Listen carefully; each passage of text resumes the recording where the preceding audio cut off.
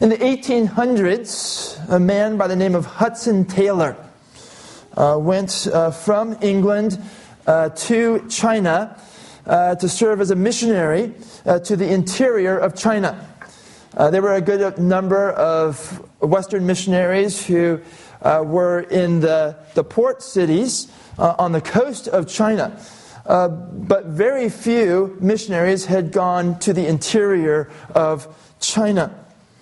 Hudson Taylor founded the China Inland Mission, and he is known for how he would wear his hair long and braided like the Chinese men of that time, how he wore the kind of clothes that the Chinese wore, how he ate the kind of food that the Chinese ate, how to the Chinese he became as a Chinaman. Now, that was not what Western missionaries were doing. Western missionaries were coming, and they continued to wear Western clothes, to eat Western food, and to very much have the appearance of a Westerner. And so when Hudson Taylor went against that flow as far as the approach of Western missionaries, Hudson Taylor was strongly criticized by other missionaries for becoming like the Chinese, wearing his hair as a Chinaman, wearing Chinese clothes, eating Chinese food, and so forth. And that criticism was wrongly lodged at Hudson Taylor. For Hudson Taylor, in doing these things, was simply following the example of the Apostle Paul in our text this morning.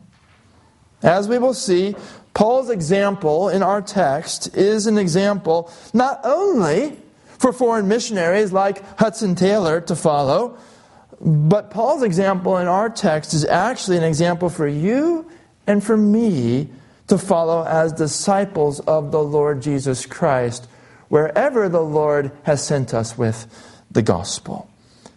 Our text is chapter 9, verses 19 through 23, which I will read to us now. So please stand in honor of the Word of God if you are able. Chapter 9, verse 19. For though I am free from all, I have made myself a servant to all, that I might win more of them. To the Jews I became as a Jew, in order to win Jews. To those under the law I became as one under the law, though not being myself under the law, that I might win those under the law. To those outside the law I became as one outside the law, not being outside the law of God, but under the law of Christ, that I might win those outside the law. To the weak I became weak, that I might win the weak. I have become all things to all people, that by all means I might save some.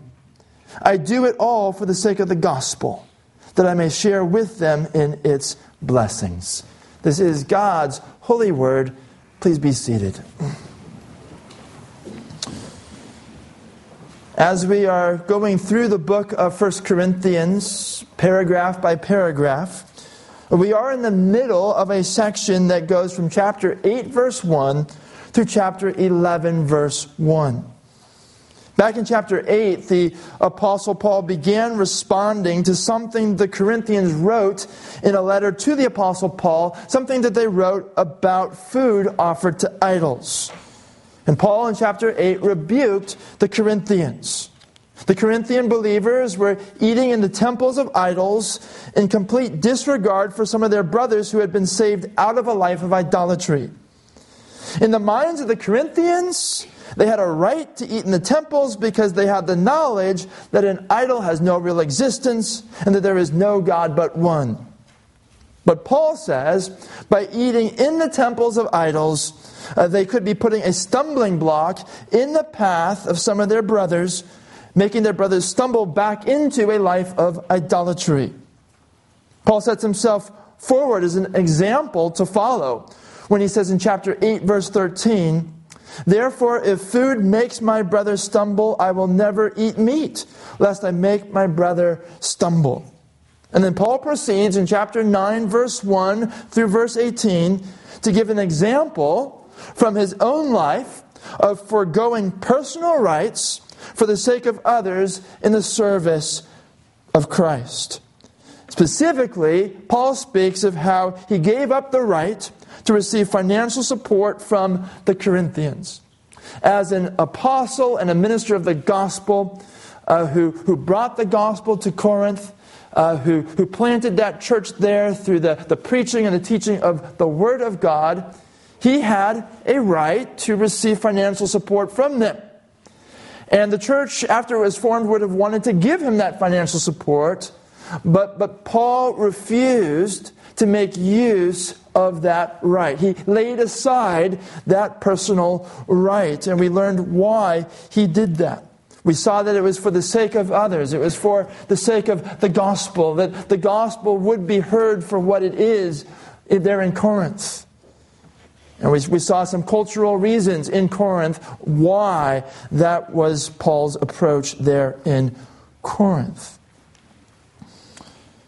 Now, Paul moves into our text, where he speaks of making himself a servant to all as a minister of the gospel. And this really flows out of what he's already been saying in chapter 9 about giving up his rights for the sake of the gospel. And we're going to see here this morning how Paul made himself a servant to all as a minister of the gospel, laying aside rights, laying aside freedoms for the sake of the gospel. Look with me at verse 19 of our text. In verse 19, Paul says in the middle there, I have made myself a servant to all. That's what this passage that we're going to study is about. Making oneself a servant to all in a very specific way. And what Paul's going to say here about making himself a servant to all is exemplary for us. It's an example for us to follow. For in chapter 11, verse 1, the last verse in this big section, he will say, be imitators of me as I am of Christ. Now, in our text, we will first of all see the purpose for which we are to make ourselves servants to all. Second, we will see the people to whom we are to make ourselves servants. And thirdly, we will see the reason we are to make ourselves servants to all. First of all, the purpose for which we are to make ourselves servants to all. Look again at verse 19. For though I am free from all. This is something that the Apostle Paul brought up back in verse 1a. Look back at verse 1. He asked rhetorically, am I not free? Am I not an apostle? And at that point, he continued to talk about being an apostle. But now he's going to pick up on this idea, am I not free? And come back here to verse 19. He says, for though I am free from all. As he speaks of this freedom, he is further developing what he has been saying since verse 15a. If you look back at verse 15, he said, but I have made no use of any of these rights, nor am I writing these things to secure any such provision. Talking about not making use of that right to receive financial support from the Corinthian church. Now he's going to continue that thought here in verse 19. For though I am free from all, I have made myself a servant to all.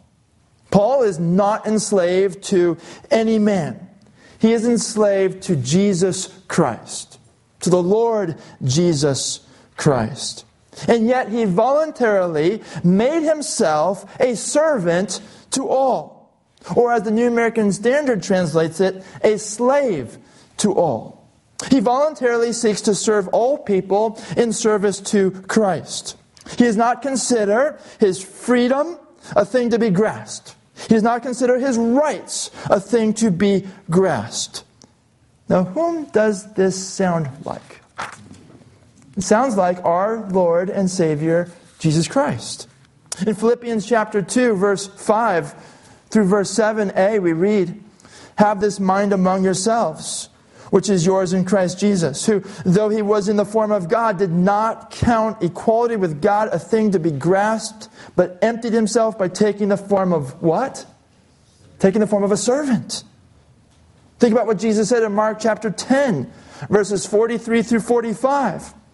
"But whoever would be great among you must be your servant, and whoever would be first among you must be slave of all. For even the Son of Man came not to be served, but to serve and to give his life as a ransom for many."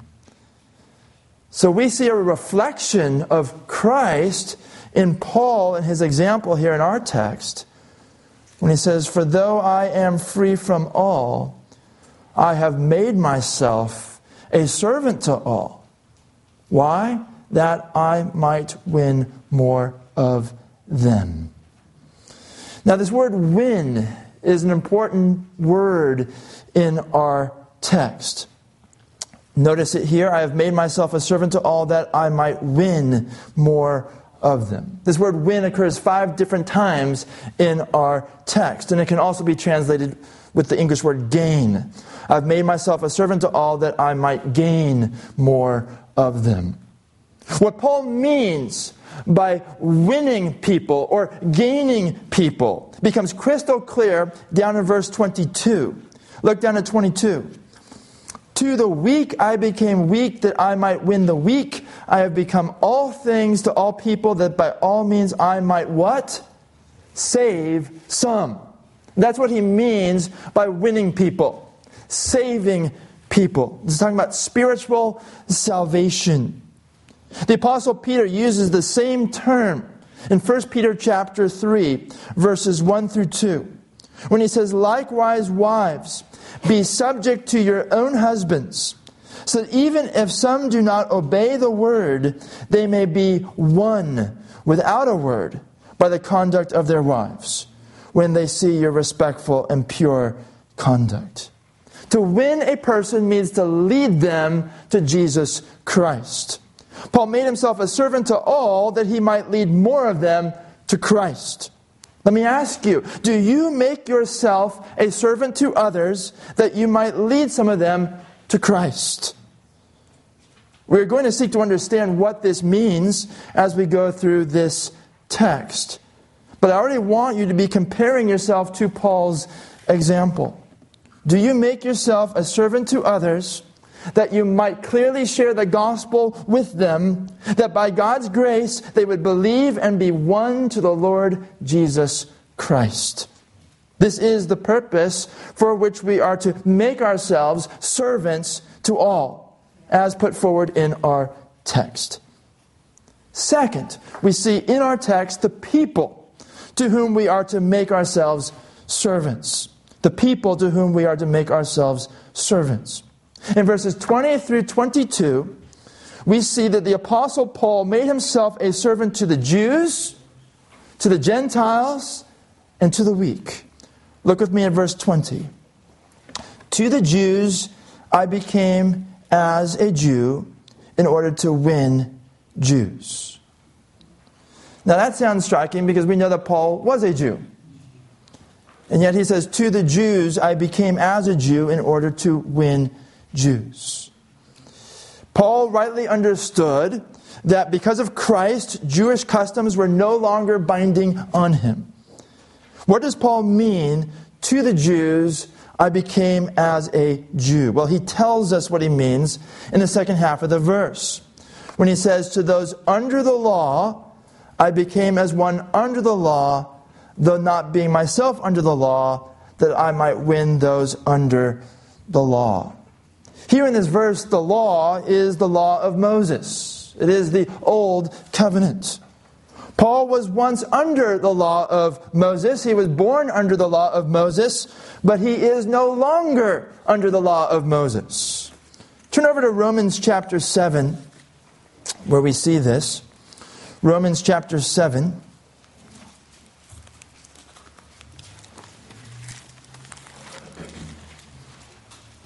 We'll start at verse 1.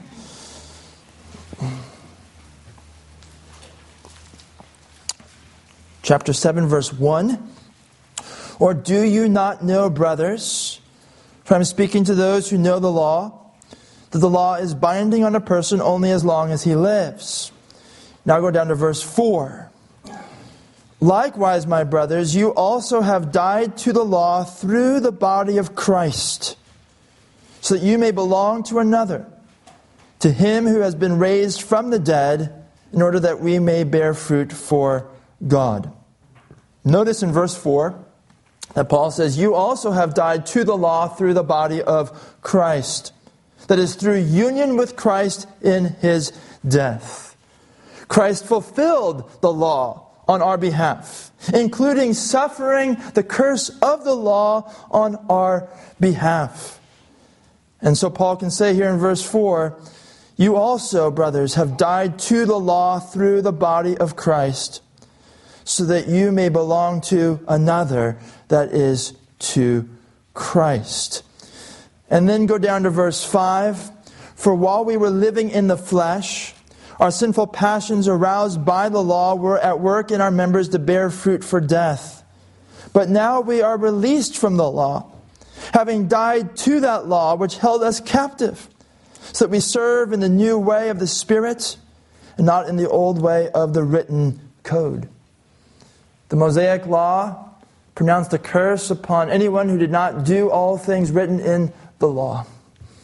And that is anyone who tried to live under that law apart from the Lord Jesus Christ Himself. The law shows that we are sinners who need a Savior. But Jesus Christ, He came and He fulfilled every part of the law. He fulfilled the law completely. He did what we ourselves could never do in our fallen condition. Living in complete obedience to the law, and then on our behalf, suffering the curse of the law. The curse that is pronounced upon anyone who does not do all things written in the law. Christ, who was obedient to the law, He suffered that curse on our behalf. And so, through faith in Christ, we are united with Him in His death and resurrection. His death counts as the death that we owed, as He suffered the curse in our place. And being that the curse of the law has been paid, that Christ has suffered it completely in our place, we are now freed from the law to live for Christ. Now go over to Galatians chapter 3. Galatians 3 talks about the temporary purpose of the Old Covenant. The temporary purpose of the law of Moses. Galatians chapter 3.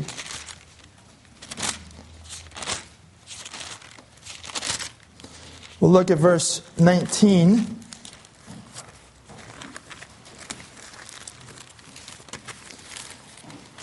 Galatians 3:19. Paul says, why then the law? Talking about the Old Covenant law, the law of Moses. Why then the law? It was added because of transgressions, until the offspring should come, to whom the promise had been made. Who is that offspring? Jesus Christ. Until the offspring should come, to whom the promise had been made. And it was put in place through angels by an intermediary. Go down to verse 22. But the Scripture imprisoned everything under sin, so that the promise by faith in Jesus Christ might be given to those who believe.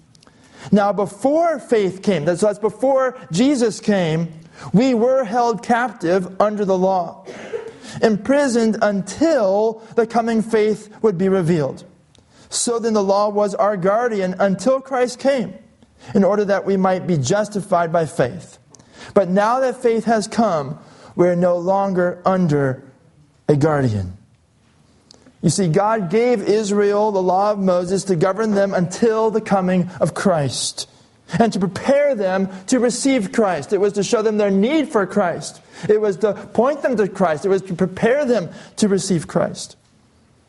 And so the Christian is not bound by the ceremonial regulations in the law of Moses. We read in Mark chapter 7, verses 18 through 19, how Jesus said to His disciples, do you not see that whatever goes into a person from outside cannot defile him, since it enters not his heart but his stomach and is expelled. And then Mark tells us, thus he declared all foods clean. The law of Moses had given a list of all these unclean foods and clean foods. And the Jews were not allowed to eat the unclean foods. And this part of the Mosaic law was meant to separate Israel from the Gentiles until the coming of Christ. With the coming of Christ, Christ declared all foods clean. In Acts chapter 10, verses 10 through 16, we see this brought home to the apostle Peter. In Acts 10, verse 10, it says that Peter became hungry, and he wanted something to eat. But while they were preparing it, he fell into a trance and saw the heavens opened and something like a great sheet descending, being let down by its four corners upon the earth. In it were all kinds of animals and reptiles and birds of the air. And there came a voice to him, "Rise, Peter, kill and eat." But Peter said, "By no means, Lord, for I have never eaten anything that is common or unclean." He's never eaten anything that was prohibited in the law of Moses. And the voice came to him again a second time, "What God has made clean, do not call common." This happened 3 times. The thing was taken up at once to heaven. This was in preparation for Peter to receive the call from Cornelius, a Gentile, to come into his home to proclaim the things of the Lord. The food laws separated the Jews from the Gentiles. A Jew could not, under the law of Moses, go into a Gentile home and eat. But now Christ has come. The purpose of the Mosaic law is complete. And now the disciples of Christ are to go to the nations with the gospel. And so Peter is to go into the home of this Gentile. Peter is to eat with this Gentile in order to take the gospel to him. And so this is brought home to him. You are not to call unclean what God has now called clean. You can eat the foods that once were called unclean. And you can go into the home of a Gentile. And you can eat with a Gentile. In fact, that is what I'm calling you to do. In 1 Corinthians 7:19, we read, "For neither circumcision counts for anything, nor uncircumcision, but keeping the commandments of God." Under the Old Covenant, every Jewish male was to be circumcised on the 8th day. It was the sign of the covenant. But now the Old Covenant has fulfilled its purpose. And we read in 1 Corinthians 7:19, "Neither circumcision counts for anything, nor uncircumcision, but keeping the commandments of God." In Colossians chapter 2, verses 16 through 17, the Apostle Paul says, "Therefore let no one pass judgment on you in questions of food and drink, or with regard to a festival, or a new moon, or a Sabbath." Those were instructions in the Mosaic law. These special days on the calendar, the special day of the week, in which Israel was to gather together. Ceremonial law.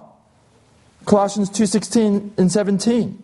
"Therefore let no one pass judgment on you in questions of food and drink, or with regard to a festival, or a new moon, or a Sabbath. These are a shadow of the things to come, but the substance belongs to Christ." They had a role before the coming of Christ. They're called shadows. They pointed forward to Christ, but now that Christ, the substance, has come, the ceremonies are no longer binding upon God's people. And so you can come back to our text, 1 Corinthians chapter 9, verse 20. Paul says, "To the Jews I became as a Jew, in order to win Jews. To those under the law," that's under the law of Moses, the Jews, "I became as one under the law, though not being myself under the law." He once was, but he is no longer under the law of Moses, "that I might win those under the law."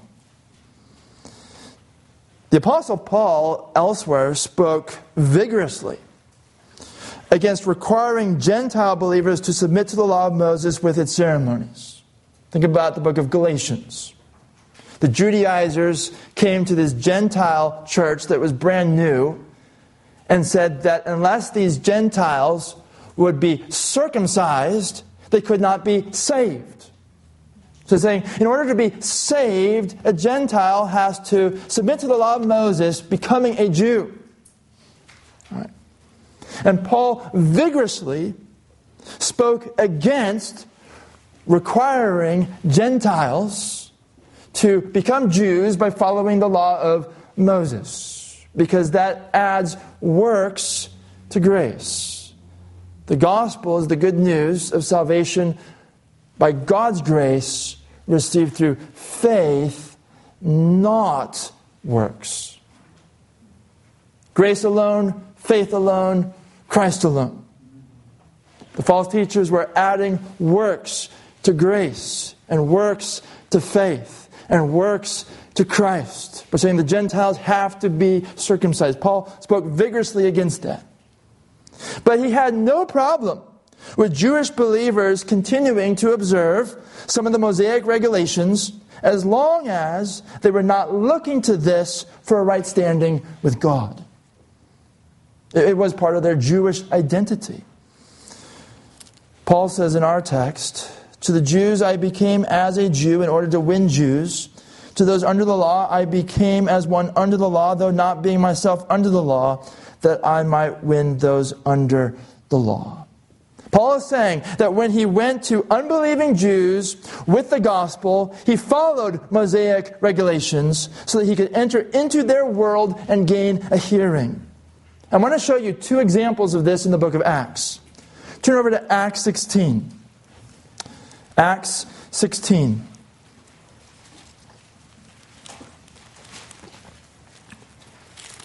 We're going to start at verse 1 and go through verse 3. Acts 16, verse 1. Paul came also to Derbe and to Lystra. A disciple was there named Timothy, the son of a Jewish woman who was a believer, but his father was a Greek. He was well spoken of by the brothers at Lystra and Iconium. Paul wanted Timothy to accompany him, and he took him and circumcised him because of the Jews who were in those places, for they all knew that his father was a Greek. Timothy was in one of the Galatian churches. And yet, Paul takes Timothy and he circumcises him in order to take him along with him in his missionary ministry. Now, why would Paul do this? We see here, Paul was an uncircumcised Jew. His mother was a Jew that made him a Jew, but he was uncircumcised. And it was known that he was uncircumcised, or it was figured that he was uncircumcised because his father was not a Jew. Paul circumcised Timothy in order to remove an obstacle to the gospel. Timothy, who is a Jew by birth, would have been seen by Jews as an apostate Jew if he was not circumcised. His uncircumcision as a Jew would have been an obstacle to the gospel amongst the Jews. And so Paul, for the sake of the gospel, not for Timothy to have a right standing with God, Timothy was trusting in Christ alone as his Savior. Timothy was resting on the grace of God in Christ for salvation. But for the purpose of gospel ministry, Paul had Timothy circumcised, so as to remove a potential obstacle to the gospel amongst unbelieving Jews. Turn over to one more example. It's in the 21st chapter. Acts 21.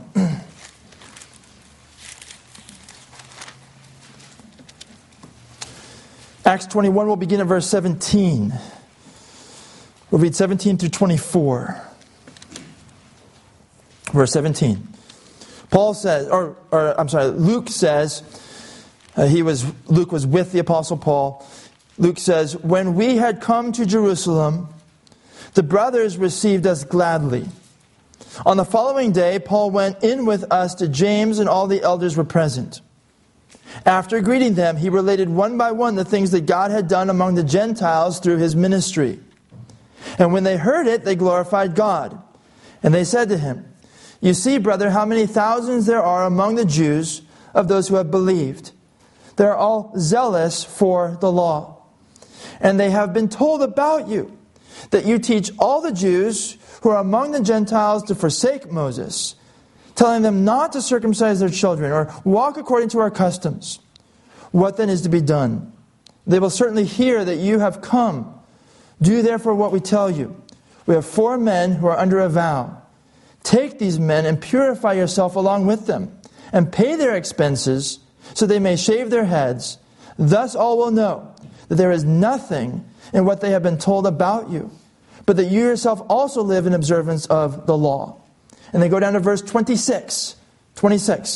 Then Paul took the men, and the next day he purified himself along with them, and went into the temple, giving notice when the days of purification would be fulfilled, and the offering presented for each one of them. Enemies of the gospel were spreading lies about the Apostle Paul amongst the Jewish people. The lie was that Paul was telling Jewish believers not to continue to follow the Jewish practices found in the law of Moses. It was a lie. Paul did not tell the Jewish believers, stop doing these things. All right. Now, the leaders of the Jewish church in Jerusalem call upon Paul for the sake of our Jewish brothers and for the sake of continued Jewish evangelism here in Jerusalem and the surrounding areas. We ask you to follow an observance of the Mosaic law regarding Nazirite vows. There were 4 Jewish believers who had taken a Nazirite vow. You learn about the Nazirite vow in the law of Moses.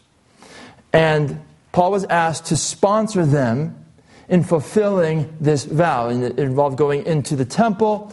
Offerings were given.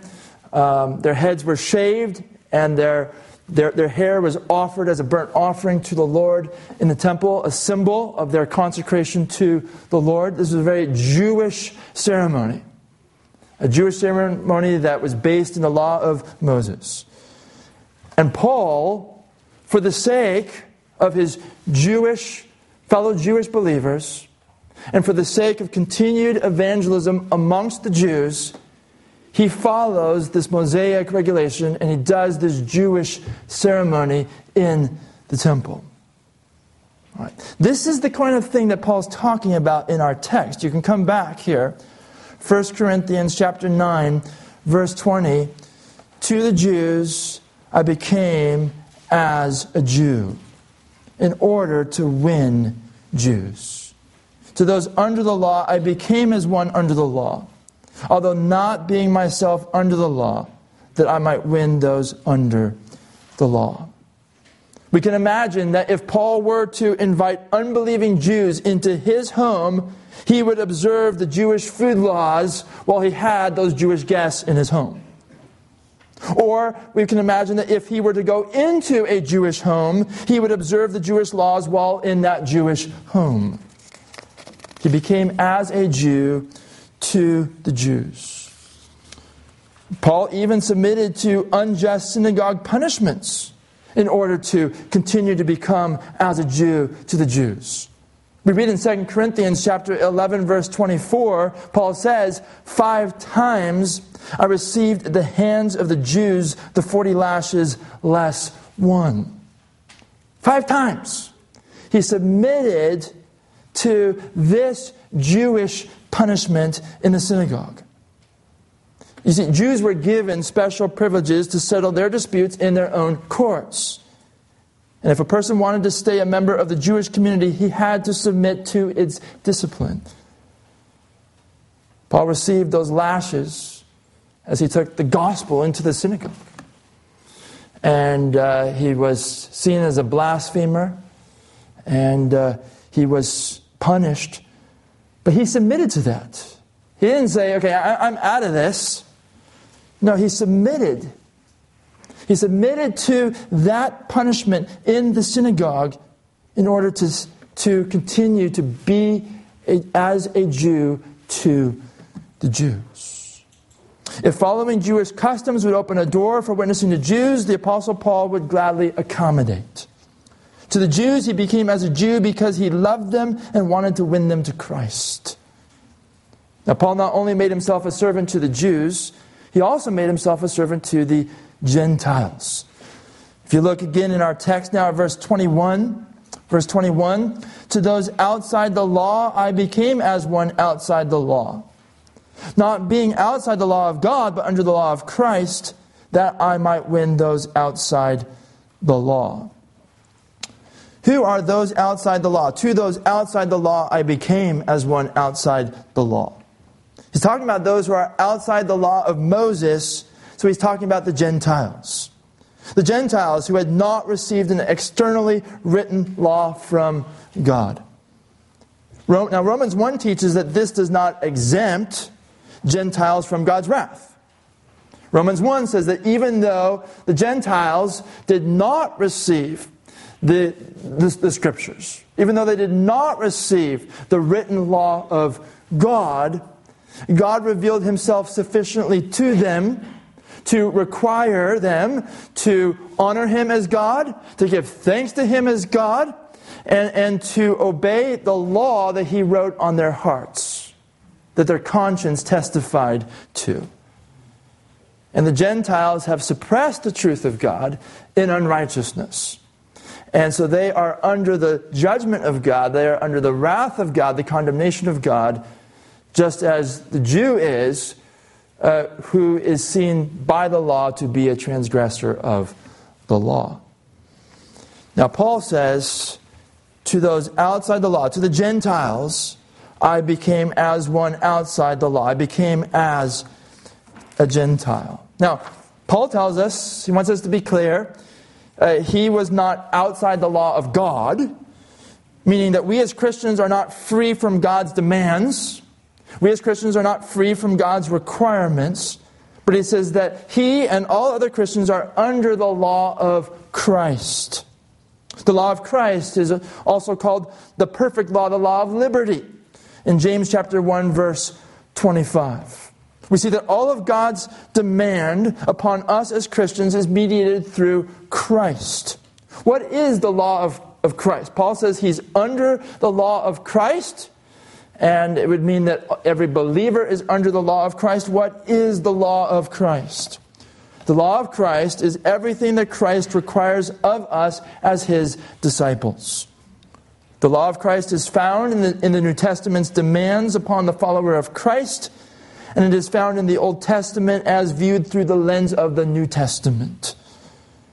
The law of Christ is not entirely different from the law of Moses. When you look at the Old Testament through the lens of the New Testament, you see that Christ requires us to do what in the Old Testament is the greatest commandment. Love the Lord your God with all your heart, with all your soul, with all your strength. As you look at the Old Testament through the lens of the New Testament, you see that Christ requires us to do what was the second greatest commandment in the Old Testament, to love your neighbor as yourself. The law of Christ is not completely separate from the law of Moses. There is overlap between the two. But we are not under the law of Moses. What we are under is the law of Christ. Christians should not be antinomians. And the word antinomian, the word prefix anti meaning against, nomian has to do with the law. An antinomian is someone who feels completely free from all of God's demands and commands. Christians should not be antinomians. Paul says, while we're not under the law of Moses, we are under the law of Christ. We're not outside the law of God. He has demands upon our life. He has requirements for how we are to live, mediated through our Lord and Savior Jesus Christ. So here in verse 21, Paul says, to those outside the law, I became as one outside the law, not being outside the law of God, but under the law of Christ, that I might win those outside the law. In other words, when Paul went to Gentiles with the gospel, he ignored the legal constraints that set Jews apart from Gentiles. He lived freely among the Gentiles as one of them. He laid aside the Jewish ways of life required by the law of Moses in order to enter into the Gentile world and win Gentiles to the Lord Jesus Christ. The Apostle Peter had to do this in Acts 10 when he went into the home of Cornelius with the gospel. He had to lay aside the law of Moses. He had to be as a Gentile to the Gentiles. Now, our text does not say, to gossips, I became as a gossip. Or to adulterers, I became as an adulterer. What Paul is saying here does not teach laying aside the moral law of God. What Paul is teaching here does not teach becoming worldly to reach worldly people. Christians are taught in the Scripture not to be worldly. We're to be set apart from the world. We're not to live in the ungodly way that the world lives.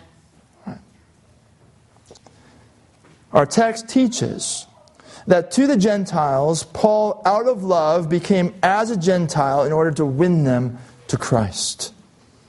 Paul did not live according to his freedoms and rights, but he lived as a servant of all. As a servant of all, he flexed toward Jews and he flexed toward Gentiles, that he might win more of them. Now, we would expect Paul to stop here when it comes to the people to whom he made himself a servant. He made himself a servant to the Jews, and he made himself a servant to the Gentiles. That's everybody. But he also includes a third group that overlaps. Look at verse 22. To the weak, I became weak, that I might win the weak. Now, weakness has been an important idea in this epistle. Go back to chapter 1, verse 22. Chapter 1.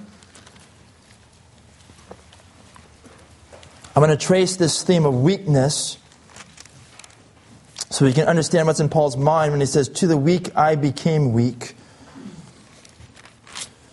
Chapter 1, verse 22 through 25. For Jews demand signs, and Greeks seek wisdom, but we preach Christ crucified, a stumbling block to Jews, and folly to Gentiles. But to those who are called, both Jews and Greeks, Christ, the power of God and the wisdom of God. For the foolishness of God is wiser than men, and the weakness of God is stronger than men. Stop right there. What we see here is that to the natural man, the gospel is a message about weakness. It talks about here in verse 25 the weakness of God. The unregenerate hear the gospel, they might say, what a weak person. Crucified on a cross? Why are you calling me to believe in and follow someone who is crucified? That's weakness. The world saw the gospel as a message of weakness. In fact, it's a message of the power of God, because it's by Christ's death upon the cross that we are freed from the power and the penalty of sin. So to those who are called, it is the power of God, but the world sees it as weakness. Verse 26, for consider your calling, brothers. Not many of you were wise according to worldly standards. Not many were powerful. Not many were of noble birth. But God chose what is foolish in the world to shame the wise. God chose what is weak in the world to shame the strong. God chose what is low and despised in the world, even things that are not, to bring to nothing things that are, so that no human being might boast in the presence of God. Paul says, consider whom God has called to himself in Corinth. Not many of you were powerful. Most of you were weak. Not many who were called had positions of power and authority and influence. But for the most part, those whom God called to the Lord Jesus Christ in Corinth, they were people who were seen as weak. They were in the lowest classes. But God delighted to choose the weak in order to shame the strong, so that no one would boast in man, but would boast in the Lord. Go on to chapter 2, verse 1. Chapter 2, verse 1, going through verse 5. And I, when I came to you, brothers, did not come proclaiming to you the testimony of God with lofty speech or wisdom. For I decided to know nothing among you except Jesus Christ and Him crucified. And I was with you in weakness, and in fear and much trembling. And my speech and my message were not in plausible words of wisdom, but in demonstration of the Spirit and power, that your faith might not rest in the wisdom of men, but in the power of God. Humanly speaking, Paul came in weakness. He didn't come showing himself to be powerful. And part of the weakness in which he came was the fact that he did not accept financial support, but he worked with his hands for a living while he ministered the gospel and planted the church. So we have a message about a Christ who is seen by the world as weak. We have people who are seen by the world as weak, who are called to Christ. And we have Paul the Apostle. He came to Corinth in weakness. Now go forward to chapter 4, verse 8. Chapter 4, verse 8. We're going to go through verse 13. Verse 8. Paul says, using some sarcasm, already you have all you want. Already you have become rich. Without us you have become kings. And would that you did reign so that we might share the rule with you. For I think that God has exhibited us apostles as last of all, like men sentenced to death, because we have become a spectacle to the world, to angels and to men. We are fools for Christ's sake, but you are wise in Christ. We are weak, but you are strong. You are held in honor, but we in disrepute. To the present hour we hunger and thirst. We are poorly dressed and buffeted and homeless, and we labor working with our own hands. When reviled, we bless. When persecuted, we endure. When slandered, we entreat. We have become and are still, like the scum of the world, the refuse of all things. Paul did not come preaching himself. He came as a humble servant. He came intentionally in weakness. Go forward to chapter 8, verse 7.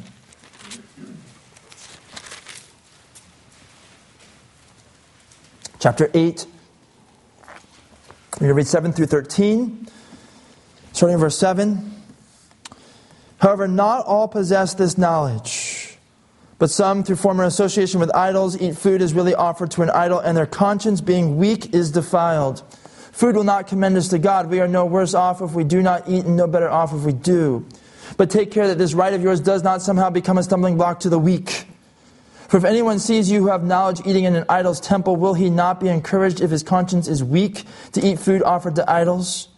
And so by your knowledge this weak person is destroyed, the brother for whom Christ died. Thus sinning against your brothers and wounding their conscience when it is weak, you sin against Christ. Therefore if food makes my brother stumble, I will never eat meat lest I make my brother stumble. The Corinthians are rebuked for not caring about their weak brothers. You are to care for your weak brothers. You're to care for their soul. You're to care for their spiritual well-being. Now come to chapter 9, verse 22. To our text, chapter 9, verse 22. To the weak I became weak, that I might win the weak. Paul came to the weak.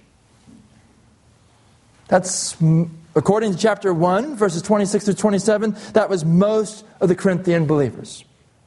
Most of the Corinthian believers were in this category of weak. Paul says, to the weak I became weak. We've been seeing that. To the weak I became weak. Why? That I might win the weak.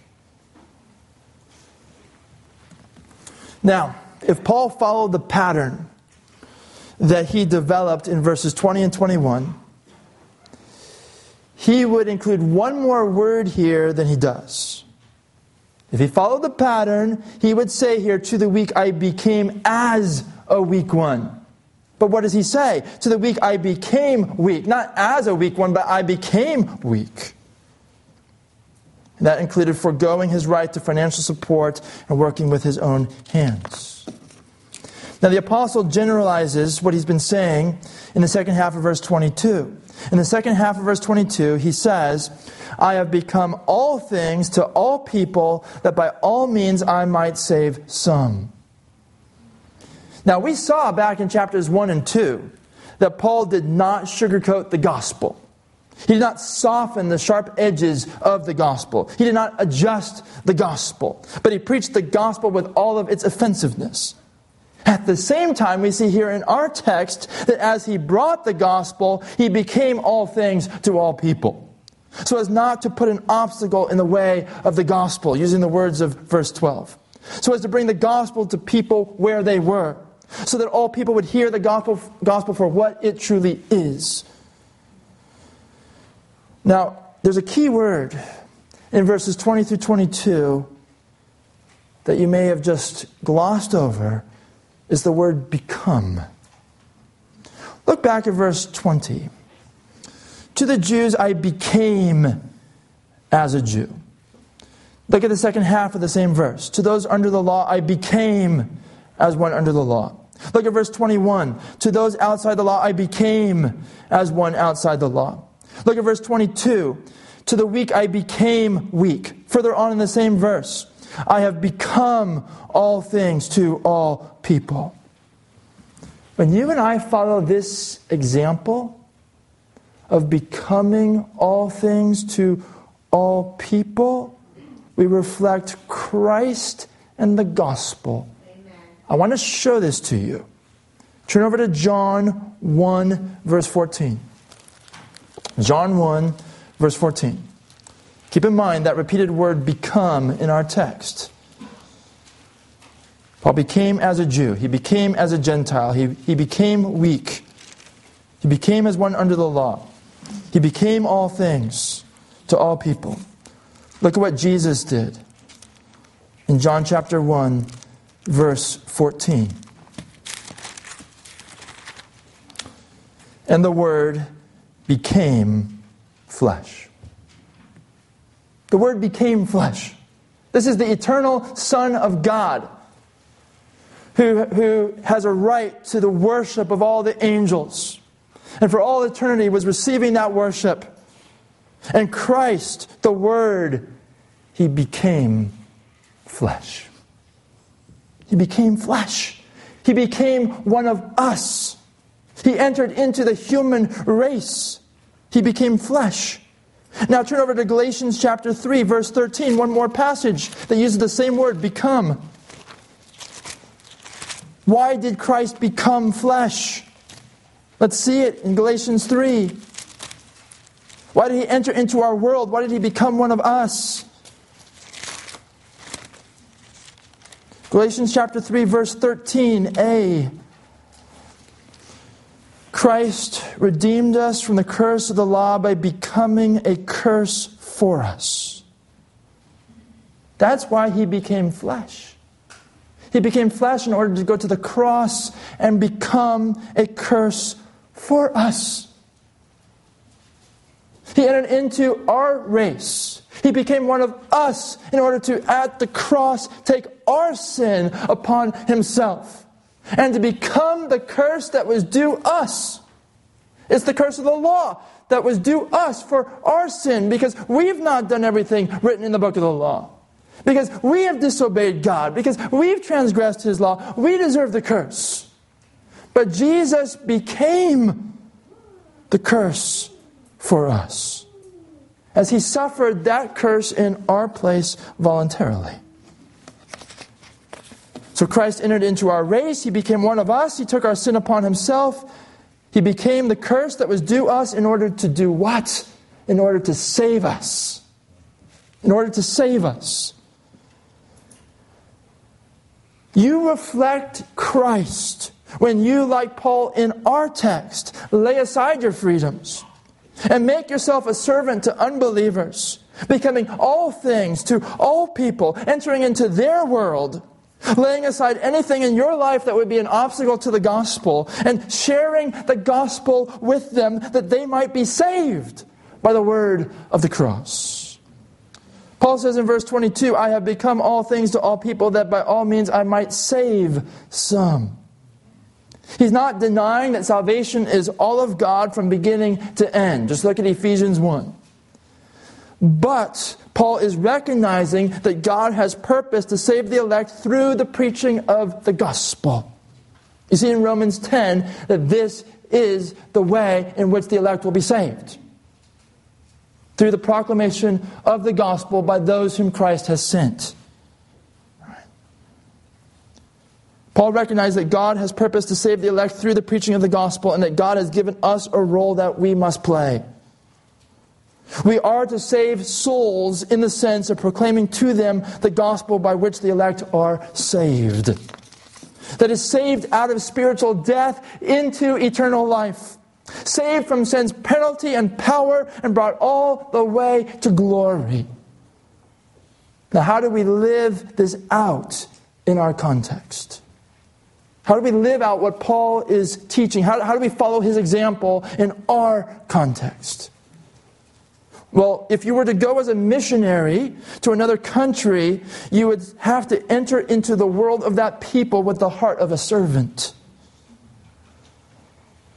In Esther's and my first year of marriage, we had the joy of going to Papua New Guinea to serve there for 2 months. We went to a school for missionary children. Esther taught in that missionary school, and I ministered to the missionary kids who were living there and who were attending the school. Now, it was much harder for me than I expected. I left here and went to PNG with great excitement. But it was much harder for me than I expected. Why was it so hard? It was hard because I did not have the servant's heart that was needed. It was hard because I was too attached to my freedoms, too attached to my rights. The nationals in Papua New Guinea smell bad according to our standards. Their living conditions are very unpleasant according to our standards. You have to give up rights. You have to give up freedoms. You have to become a servant in order to go there as a missionary. If you went to PNG as a missionary, you would have to go as a servant. You could not set up a nice Western house and import Western food and expect the people to come to you and hear the gospel. You could not expect them to learn English in order that they might hear the gospel from you. You would have to humble yourself and eat what they eat and live where they live and spend time with them in their homes and learn to speak their language. You would have to, in a sense, become one of them. But you do not have to go to another country to apply this passage that we are studying. Suppose you have Hindu neighbors. My understanding is Hindus do not eat meat. Now, how can you become all things to all people with Hindu neighbors? Well, you could have them over to your home for a meal and lay aside your freedom to serve meat, learning how to serve a vegetarian meal. Now, you might greatly delight in having meat at your meals. But if you're going to become all things to all people, you're going to have to lay aside that right, that freedom. All right? You're going to have to serve a meal that they are going to feel comfortable eating. All right? And in that context of sharing a meal with them, a vegetarian meal, in that context, sharing God's word with them. Now, to apply this passage, ask the Lord 5 questions. Ask the Lord 5 questions. First of all, to whom are you sending me with the gospel? We know that we, as the church, are sent to the unbelievers of this world with the gospel. Ask the Lord, specifically, to whom are you sending me with the gospel? Think about the different people that you know, the different people that you rub shoulders with. Lord, to whom are you sending me with the gospel? And you cannot scratch people off the list of possibilities because they are very different from you. This whole passage is about taking the gospel to people who are very different from you. You can't scratch people off the list because they are so different from you. To whom are you sending me with the gospel? Second question, ask the Lord, how can I enter their world with the gospel? It's not for us to just want them to come to us. No, we are to enter their world with the gospel. So, Lord, how can I enter their world with the gospel? Number 3, Lord, how can I establish a platform for sharing the gospel with them? How can I establish a platform for sharing the gospel with them? That's what Paul's talking about here. To the Jews I became as a Jew. To the Gentiles I became as a Gentile. To the weak I became weak. Entering into their world, establishing a platform for the gospel. So Lord, how can I establish a platform for sharing the gospel with them? Fourth question.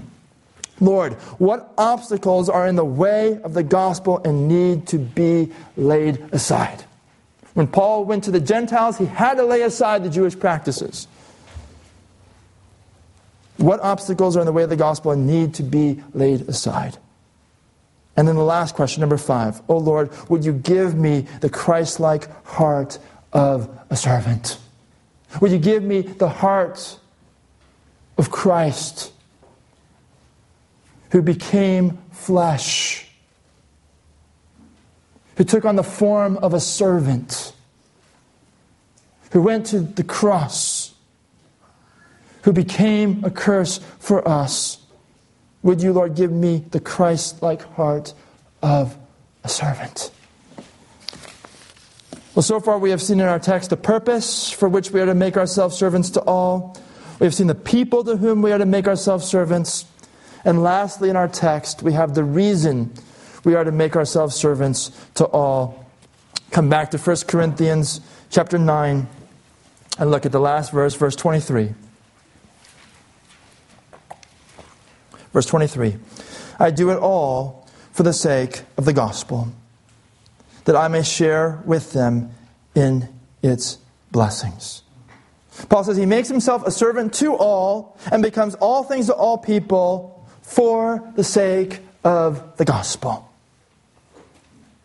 In other words, for the progress of the gospel, for the spread of the gospel. And then he says, that I may share with them in its blessings. Literally, share in it. And the it is the gospel. That I may share with them in it. That I may share with them in the gospel. That Paul may share with others in the gospel. You see, Paul cannot be content keeping the blessings of the gospel to himself. And neither should you, and neither should I.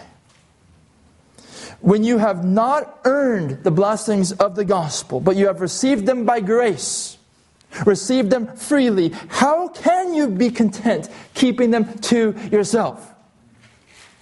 You know, if you earned salvation, then you could keep it to yourself. Keep the blessings for yourself. You earned it. But you didn't earn it. I didn't earn it. If we tried to earn it, we wouldn't achieve it. The gospel is not for the self-righteous. The gospel is for sinners. It's for those who recognize the spiritual bankruptcy, who recognize their need for salvation. Ephesians chapter 2, verse 8 says to believers, for by grace you have been saved through faith. And this, not of yourselves, is the gift of God, not by works, so that no one can boast. Brothers and sisters, you have received a gift of infinite value from the Lord Jesus Christ. Salvation is of infinite value. Think of the parable of the man who he finds a treasure in the field and he gives up enjoy. He sells everything he has in order to buy that field, to get that treasure. The treasure is Christ. In Christ, we have infinite treasure that has been freely given to us by the grace of God. We are undeserving. And God, for the glory of His grace, has lavished the blessings of the gospel upon us. When we recognize that we are the recipients of these blessings, all of grace, then we cannot be content keeping them for ourselves.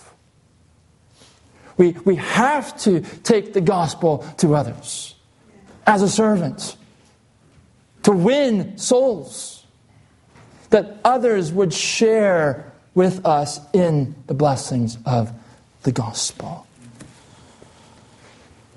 You and I are to make ourselves servants to our neighbors, that our neighbors would hear the gospel, be won to Christ, and we would become sharers with our neighbors in the blessings of the gospel.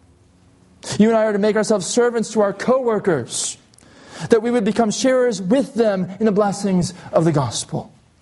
You and I are to make ourselves servants to strangers, so they would become sharers, or we would become sharers with them in the blessings of the gospel. Is this your heart?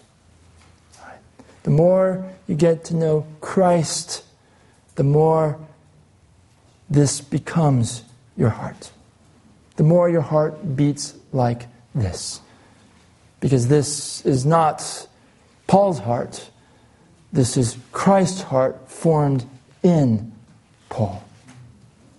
Do you know Jesus as your Lord and Savior?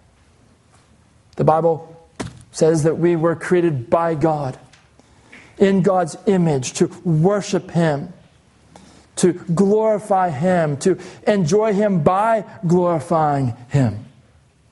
We were not created for the things of this world. We were created for God Himself. And yet, the Bible says in Romans 3:23, all have sinned and fall short of the glory of God. There is no one righteous, no, not one. All of us have transgressed God's law. We've broken His law. And we deserve His eternal judgment. And God would be entirely just in sending us to an eternity in hell. He is holy. We have sinned against the Holy One. He is just. He must punish sin. This is what we deserve for our sin. But God, in grace and mercy and love, sent His own Son, Christ, the second person of the Godhead. Christ became flesh. He humbled Himself in becoming one of us. He laid aside the glories of heaven. And He came, entered into our race, became one of us, experienced everything that we experienced short of committing sin. He obeyed the law perfectly on our behalf. And then He voluntarily went to the cross. He voluntarily went to the cross to lay down His life as the propitiation for our sins. A propitiation is a sacrifice that satisfies the wrath of God. Jesus hung upon that cross, taking upon Himself the sins of all the elect. He took upon Himself our bitterness, our murder, our rape, our adultery, our lust, our theft, our pride, and all our other sins. He took them all upon Himself upon the cross. He took our guilt upon Himself, and He became a curse on our behalf. God the Father poured out His wrath upon the Son as Christ died there for our sins. God is just. He cannot forgive without someone paying the just penalty. And this is not God saying, okay, I appoint someone else to take your penalty. This is God Himself taking the penalty upon Himself for our sin. Talk about grace. Talk about love. That God Himself did this for us. Because there is no other way of salvation. There is no way of salvation other than God Himself becoming flesh and dying in our place upon that cross. Crucifixion was the worst of capital punishments. It was for the most vile. It was for the traitors.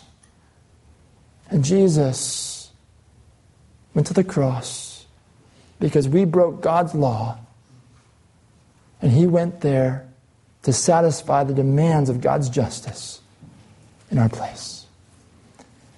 But Jesus did not stay in the grave. If He stayed in the grave, there'd be no hope to be found in Him. Jesus was raised by the Father on the third day. It's absolutely indisputable that Jesus rose on the third day. We have 4 independent gospel records recording the announcements of His resurrection and His appearances after He rose from the grave. Jesus Christ is alive today. Amen. In the book of Acts, the Apostle Peter proclaimed that Christ was raised by the Father, declaring that Jesus is the Christ. He is the Lord. And the Apostle Paul says that in His resurrection, He was appointed to be the judge of the living and the dead. The Apostle Paul says His resurrection declares Him to be the Son of God in power. It is with Christ that we have to do. You may be running from Christ today. You may be ignoring Christ today, but you cannot continue to ignore Him. You cannot continue to run from Him. If you do not find refuge in Christ, then one day you will stand before Him as your judge. And you will have to give an account to Him. And He will cast into the lake of fire all whose names are not found written in the book of life. The Lamb's book of life. You will stand before Jesus whether you want to or you not, or you do not want to stand before Him. And Philippians chapter 2 says, one day every knee will bow before Him and every tongue will confess that He is Lord to the glory of God the Father. There's no avoiding Jesus. Some will bow the knee on their way to judgment, and the redeemed will bow the knee in joy and thankfulness and honor. How will you bow your knee on that day before Christ? Today is the day of salvation. The Lord Jesus sent forth His apostles with the gospel message, the good news of Jesus' death upon the cross for sinners and His triumphant resurrection. And the gospel message calls upon all men, women, boys and girls to come to Jesus Christ in repentance of sin and faith. To believe upon the Lord Jesus Christ as your Savior and as your Lord. You can't have Him as your Savior from hell, but not have Him as the Lord of your life. You cannot split Him into two. He's one person who is both Savior and Lord. And so Jesus Christ calls upon you today to bow your heart, not just your knee, but your heart, your life before Him in faith. To follow Him as your master the rest of your days, trusting Him alone as your Savior from sin. And the gospel promises eternal life, forgiveness of sin, a right standing with God, adoption into His family, the gift of the Holy Spirit. To anyone who will repent of your sin, turn from your sin, forsake your sin, turning from your sin to Jesus Christ. Promises the blessings of the gospel to the one who believes upon the Son. It's not just intellectual knowledge. The demons know who Jesus is and they believe the truth about Jesus. But the gospel calls you to place your faith in Jesus, to trust in Him. Suppose that someone were to set up a tightrope across Niagara Falls, and they were to show that they could walk across that rope, and in fact they can take a wheelbarrow across that rope. And in fact that they can push somebody in a wheelbarrow across that rope. And having demonstrated, they could ask you, do you believe that I can take someone safely across Niagara Falls in this wheelbarrow? And you can say, yes, I believe you can. But that's not the same as trusting them when they call you to sit in the wheelbarrow as they push you across. That's faith. And Jesus Christ calls us to believe in Him, to trust in Him as our Lord and Savior. And that amounts to a complete surrender of your life to the Lordship of Christ. You surrender your life in faith, knowing that Jesus died for me, and I now entrust my life to my Savior, to follow Him as my Lord the rest of my days. Will you follow Jesus as your Lord and Savior?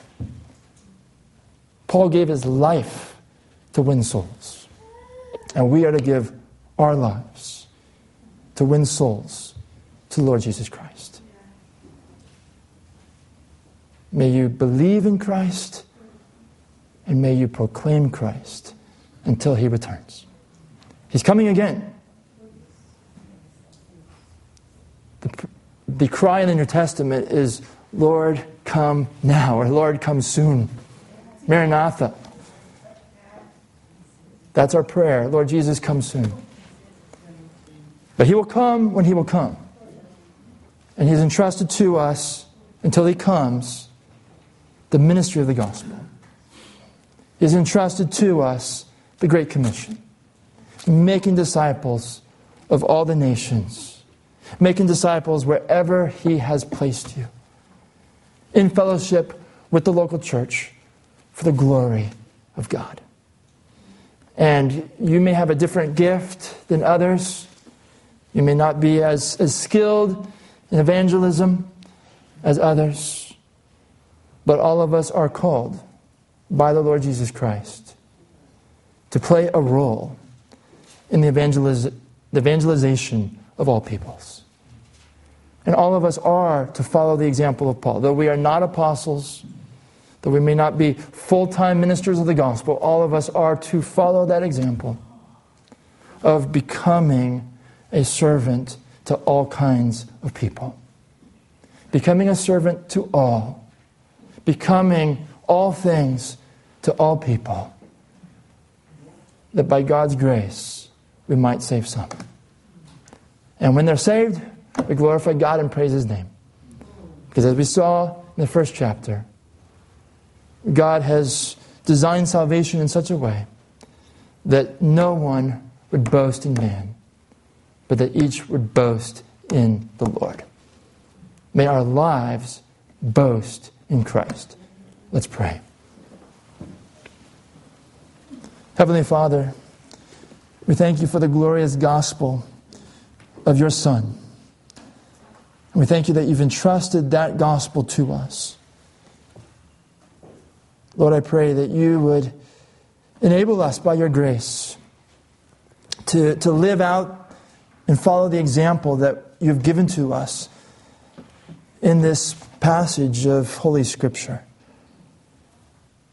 Lord, teach us to become a servant to others, become a servant to unbelievers, to enter into their world, to become all things to all people, that we might share the gospel, that the gospel would be heard for what it is, and that some would be saved. Oh Lord, we know that apart from Christ we can do nothing. But we thank You for Your promise in Philippians 4 that we can do all things through Christ who strengthens us. So we pray, Father, that You would strengthen us to live out this passage for Your glory. We look forward to seeing what You will do. We pray in Jesus' name. Amen.